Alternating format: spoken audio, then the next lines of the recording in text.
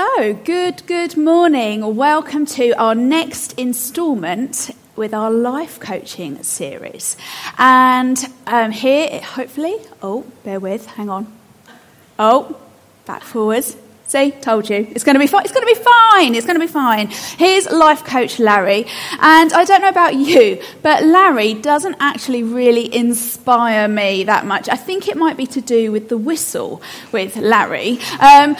Being a teacher, a whistle, as you know, is a very penetrating noise. And as an early years teacher, it used to be of great pride for my class to have the volunteer to carry the whistle out to the PE lesson. And you'd be used to those people behind you like on the whistle. And even though Larry there, as the life coach with his whistle, is, pretty... he's a character, isn't he? You see that picture and you don't forget that. He gives a bit of Gok Wan to me, really. But... there is nothing worse than a child with a whistle. I can honestly say that. A child with a whistle, you are never going to forget that. So Life Coach Larry has been here for the last 6-7 weeks to guide us through this series on life coaching. And we have covered many subjects over the last few weeks. And there they all are. And today we are thinking about journaling and personal growth. Personal growth is pretty scary stuff because it's getting to know yourself. That is something that probably, like me, we shy away from. It's all right to cheerlead other people, to bring them along, but actually taking time to get to know yourself isn't pleasant. Journaling has always been something that I love to do. But over the years, it's been a skill that's developed. Those of you who know me well know my love for stationery. A pen, a sticker, a notebook, Post-its, craft goodies, highlighters. Love a highlighter. And you see, journaling is just full of potential, full of the unknown. There's nothing quite like choosing a new notebook. I have a particular, I'm not going to put the brand out there because I'm not being sponsored today, but I have a particular love for a journal. It's not a cheap journal. Carl is quite distressed at the amount that I'm happy to spend on a journal, but there's nothing like getting that journal and starting the very first page. And while I was prepping for my talk and I was thinking about journaling and personal development, I asked God, as you do when you're prepping for a talk, what he wanted me to share with you today. Now, the teacher in me would love to give you the kind of talk that would have an objective. I'd tell you where we were going to be going in the talk, how we're going to get there. I'd teach you about journaling. Then I'd get you to do some journaling, and then we would evaluate it and think about where we'd been, what had happened, and what we could do to go on from there. But that would be a comfortable format for me. And as I thought about talking about the Bible and journaling, it'd be so easy for me to talk about how people recorded stuff in the Bible. And, I was quite pleased with how this talk prep in my head was going until God said to me, Charlotte, you've missed the point. I was quite pleased with how the thought process was going. I'd even got the verse in my head. It was Jeremiah 29 verse 11, which says, "For I know the plans I have for you, declares the Lord, plans to prosper you and not to harm you, plans to give you a hope and a future." Great! I thought, this is a comfortable verse. I know this verse. But again, God said to me, Charlotte, you are missing my point here. And that's when I got it. That's when I got that this talk is his point. It's his word and it's his message. You see, that's when God said to me, yeah, Jeremiah is totally the right book. You're in the right place. It's probably actually one of my best books. This is a great verse. But don't miss the man. And that was it. Panic. Got a bit of a sweat on. The chest rash came up. What am I going to do? What does this mean? Now, over the past few months, I have been having coaching myself with one of the most amazing ladies that I know. And one of my development points has been, what is it like to sit in discomfort? I know, right? Not nice. You see, in all my positivity, bubbly nature, enthusiasm, sometimes, I know it's hard to believe, I will use those things to distract me from the discomfort. And actually, Being in discomfort is where we grow and where we move forward. So my first panic was my Bible knowledge.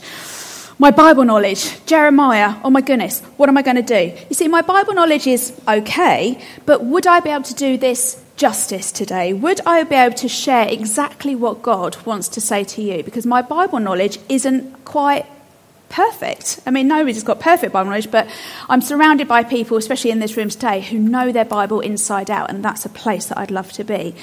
So I looked over my lovely notebook from my Sunday's notes, and my notes were in there from Chris Tatton's talk on silence a few weeks ago. Here I was, just sit and be.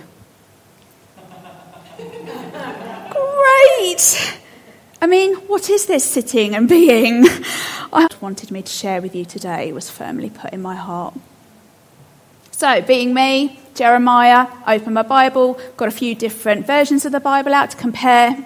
Still wasn't really doing it for me. Go to my go-to, know-how, kids' church videos online. So there I am. I watched the kids' church video online, half an hour. I can thoroughly recommend it. All about Jeremiah. It's great. If you need something simplifying, if you want all the names and the tongue twisters of the lines and the tribes and this and that taken out for you, and you want some pretty poor cartoon stuff in front of your eyes for half an hour, this is the thing to do. You see, I'm never going to be a theologian, but I so want to know the heart of the Father. And part of that is getting to know my Bible better, knowing him through his living word and not just a book of history and stories. So today I stand in front of you and I say, my Bible knowledge is not great, but my Bible blueprint is in here. So why share this story? Because this story shows the process of my heart. My heart and my mind are sometimes very disconnected, and that for me has been a huge personal development point. And this has only happened because I've been intentional, because I recognise the need and the desire in me to change. I need to find the tools, I need to put steps in place for this to happen, and journaling for me has been one such tool to bring me forward on this journey. So what is journaling?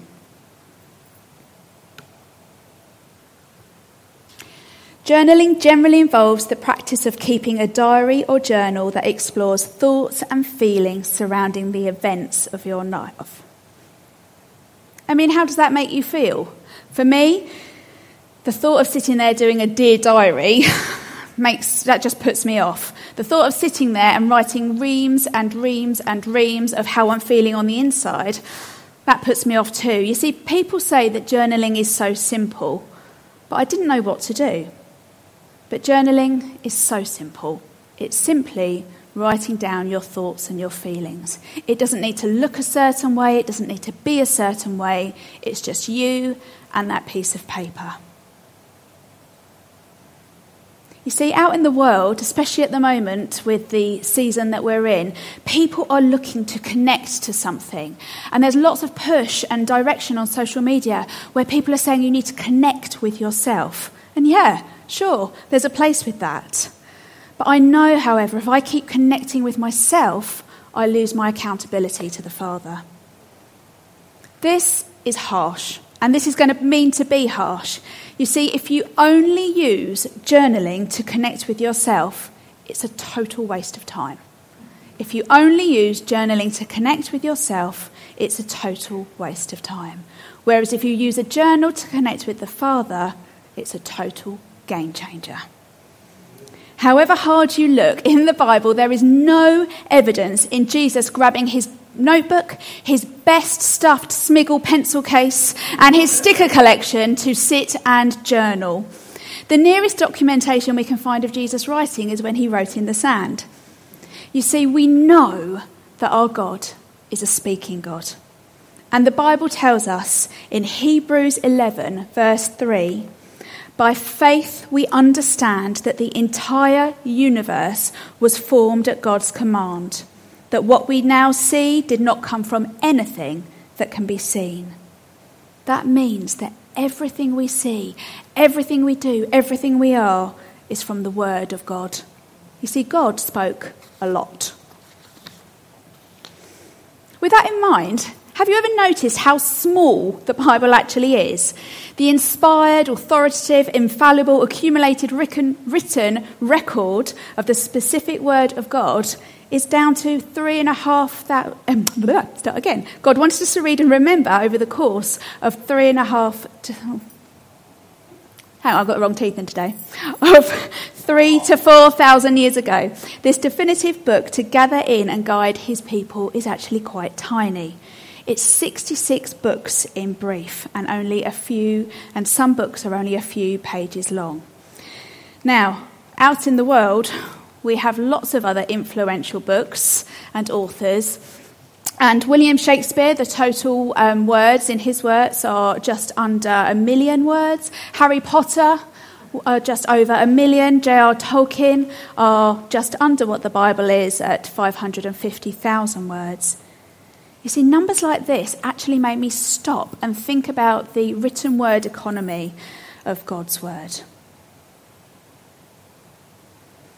Our wonder increases when we think that during the most important moment in human history, when the Word himself became flesh and dwelt among us, we've only actually got a few recorded words that Jesus spoke in the Bible.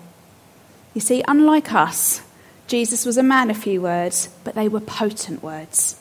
Why did he choose the words he did? Why didn't he say more? Rooted in John chapter 8, verse 28, we find out of the likely thousands of answers to those questions, what we know is Jesus limited himself to only speaking the words that the Father gave him. So how did he know how to say these words? He listened to his dad. He listened to his father.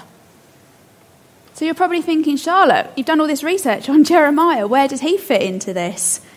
You see, Jeremiah fits into this because he listened and heard the word of God so clearly. God sent the prophet Jeremiah to the nation of Judah to warn them that their idolatry, backsliding, and disobedience would be judged by the holy God.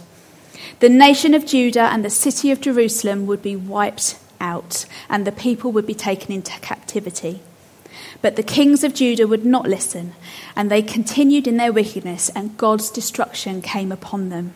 However, in the midst of that devastation, God promised that he would one day restore his people to the land. You see, Jeremiah heard from God when he was young, and he did that whole thing of pulling the "I'm too young" card. So this Bible passage comes from Jeremiah chapter 1, verses 4 to 10, and it's going to come up on your screen. Jeremiah's call and first visions. The Lord gave me this message. I knew you before I formed you in your mother's womb. Before you were born, I set you apart and appointed you as my prophet to the nations. O sovereign Lord, I said, I can't speak for you. I'm too young. The Lord replied, don't say I'm too young, for you must go wherever I send you and say whatever I tell you. And don't be afraid of the people, for I will be with you and I will protect you. I, the Lord, have spoken. Then the Lord reached out and touched my mouth and said, look, I have put my words in your mouth. Today I appoint you to stand up against nations and kingdoms. Some you must uproot and tear down, destroy and overthrow. Others you must build up and plant. In these 6 short verses, we learn 3 lessons from Jeremiah. First one, his life was planned. He was no accident. God had the plan for him set in place before he was even a twinkle. The second lesson is that his natural shortcomings were no problem. Thank goodness for that. We all breathe a sigh of relief because we are all a bit broken, a bit messy, but God is going to use us whatever. And the third is that his ministry would have way more impact than he would ever imagine. God promised Jeremiah he would provide him with words, and those words would have divine authority over the nations and the kingdoms. And how did Jeremiah know those words? He listened. So where does journaling fit into all this? In order to journal effectively, we need to be good listeners. Jeremiah was obedient and he listened. He didn't want to forget what God had said to him, so he got a scribe named Baruch to come and write all the stuff down. And you can find out all these lovely things if you go back to Kings, is that me? You see, true life-giving journaling can only be done in a posture of effective listening. Otherwise, it's just a paper exercise. You've just got a nice new notebook, and even though it smells pretty lush and you've got some new highlighters, it's not going to cut it. So why then journal? Life is one great big adventure, and a journal can be greatly beneficial. There's more going on in and around us than we can ever imagine. And for me, journaling is just one way that I can slow life down just for a few moments and try to process some of the amazing stuff that God's saying to me. For our own growth and our own development and our own enjoyment, journal the details. You see, when rooted in prayer, journaling is just a way that we can be saturated with God's word. It can be a powerful way of hearing God's voice. How awesome is that? I love that about journaling. So hopefully now you're with me on the why journaling is so good. And now a whistle-stop tour on the how you can journal. So when Googling journaling, that's a mouthful, Googling journaling online, you can go down many a rabbit hole. I've lost lots of hours of my life Googling journaling, normally ending up on the Paper Chase website, but that's something that I probably need prayer for. So, once you start journaling, I promise you, your life will never go back to normal. It's a discovery of a practical and real way of connecting with God. And it's one of my favourite ways because it's so intimate. It's just me and him. I've been journaling for years, and I used to journal and make it look really nice, but now my journal is just a book of notes and a book of like scrappy messages. And when God says something to me, I write it down in my journal because it's a historical thing. It's kind of a legacy. I can go back and I can look and see what's happened. Because when we write, we communicate. So I want to share with you how to begin journaling in a very uncomplicated way. And it doesn't matter if you haven't journaled before. And it doesn't matter if you've had a bad experience of journaling. And it doesn't matter if you want to write your journal in a Dear Diary way. That's just not for me. So let's give it a go and see what happens. So number one, when journaling, you need to get yourself in a position to receive. Get yourself ready to have a conversation with God and pray and ask the Holy Spirit what he wants to say to you. This is my go-to phrase nowadays. Lord, what do you want to say to me? Lord, what do you want to show me? Because, do you know what? He is so kind and he's so generous and he doesn't leave you hanging. Then believe he will speak and listen. And that's it. Like Jeremiah, you see, your life is planned. You are no accident. God loves you asking him for more. The next thing, write the time, the date, and the location. Now you're thinking, oh, this is a bit technical. But actually, when you're journaling, whether it's emotionally or physically, that's a place you are in. It's great just to go back to it. And you, just by seeing maybe that date or, I was sitting on my bed in my PJs, just a little note, you just know where you were. It just takes you back there. We're so busy. Life just fills up our heads with clutter. So just putting down the time, the date, the location will just help you to remember and connect how you were feeling on that day and that moment you were in. Then, write down 3 things you are grateful for. Now, at the moment, gratitude is a bit of a... When I think of gratitude, I think of like candy floss. Everyone's like, oh, I'm so grateful. You know, look at my gratitude journal. And I'm like, no, this is not what gratitude is. In the Bible, in Philippians, it tells us, ask him for what you need and thank him for what he's done. There's so much power in gratitude. It can be something so simple, but just saying thank you again adds to that posture and that position. Then choose how you want to connect. I've done loads of these. I'm just going to list them off for you.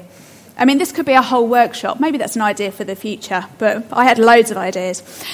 You could use a Bible study plan. You could listen to a worship song. You could use an app, use a devotional. Just open your Bible anywhere.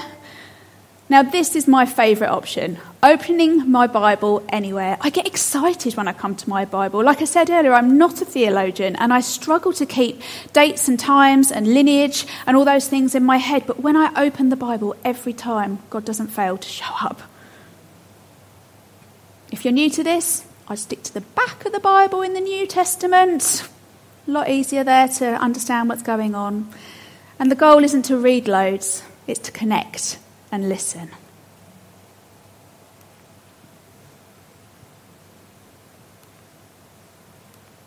And the next one is read and pause. Now, we were going to do a little exercise here, but we haven't got time. So what I'm going to do is when I get to that point, I'm going to remind you that this is going to be your homework from this talk this week. You see, to pause is just to simply read the passage, keep reading it, any passage, anyone that takes your fancy, and then you have to intentionally look for the pause. So read the words and see where your eyes are drawn to. This might be a word that pops out of the page. This might be where suddenly your heart starts racing a little bit. This might be where the Holy Spirit just gives you a nudge, or a worship song comes into your head, or something grabs your attention. And when you've sensed that pause, hang there for a bit. Just go back to Chris's talk, listen to that again, use that silence. It'll feel uncomfortable. A pause is uncomfortable. I mean, I haven't quite got to the point yet of time blocking a pause into my planner. So when you've been there for a bit, pay attention and listen.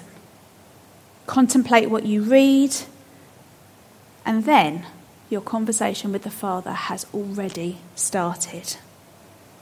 So I was going to give you the verse, Jeremiah 29:11, "For I know the plans I have for you, declares the Lord, plans to prosper you and not to harm you, plans to give you a hope and a future." My challenge for you is look that passage up in different Bibles, sit with it in front of you, look at it, and then ask God where the pause is. What part of that passage does he want to talk to you through?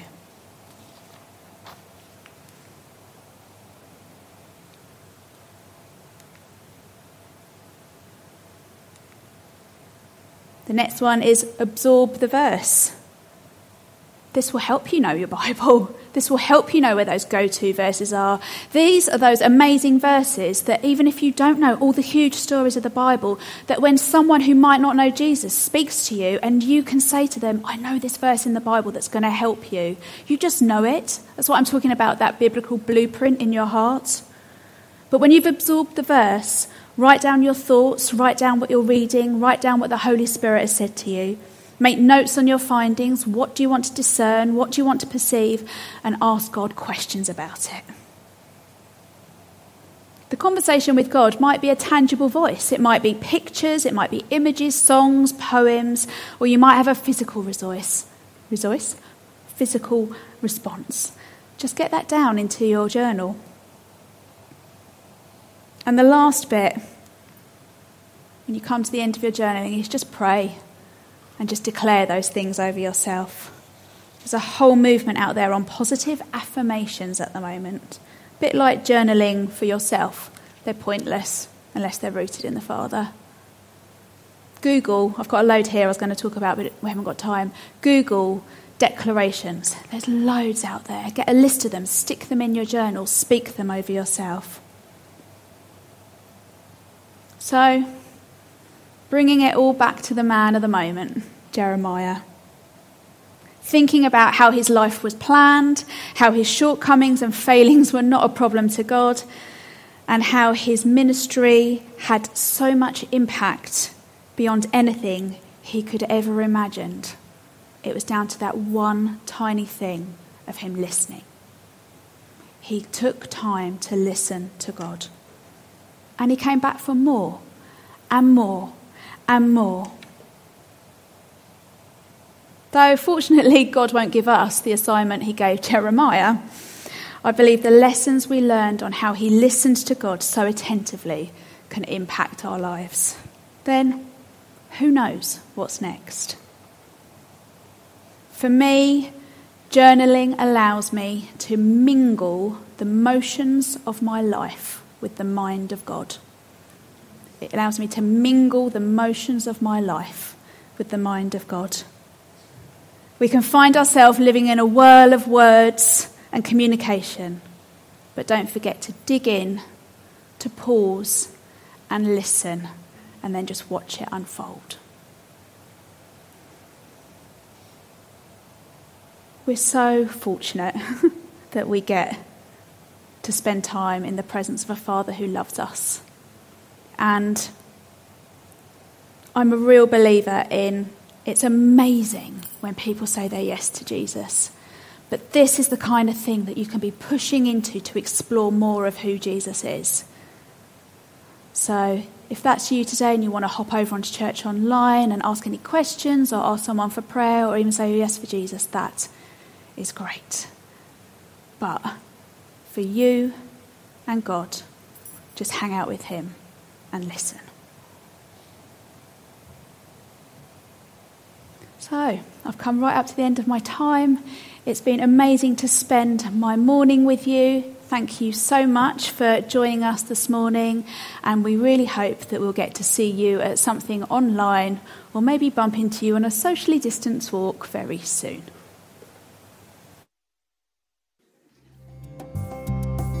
Thanks for listening to our podcast today, and we hope you enjoyed it. For more information, visit ashfordvineyard.org or maybe drop into something if you're nearby. In the meantime, have a great week and know just how loved you are.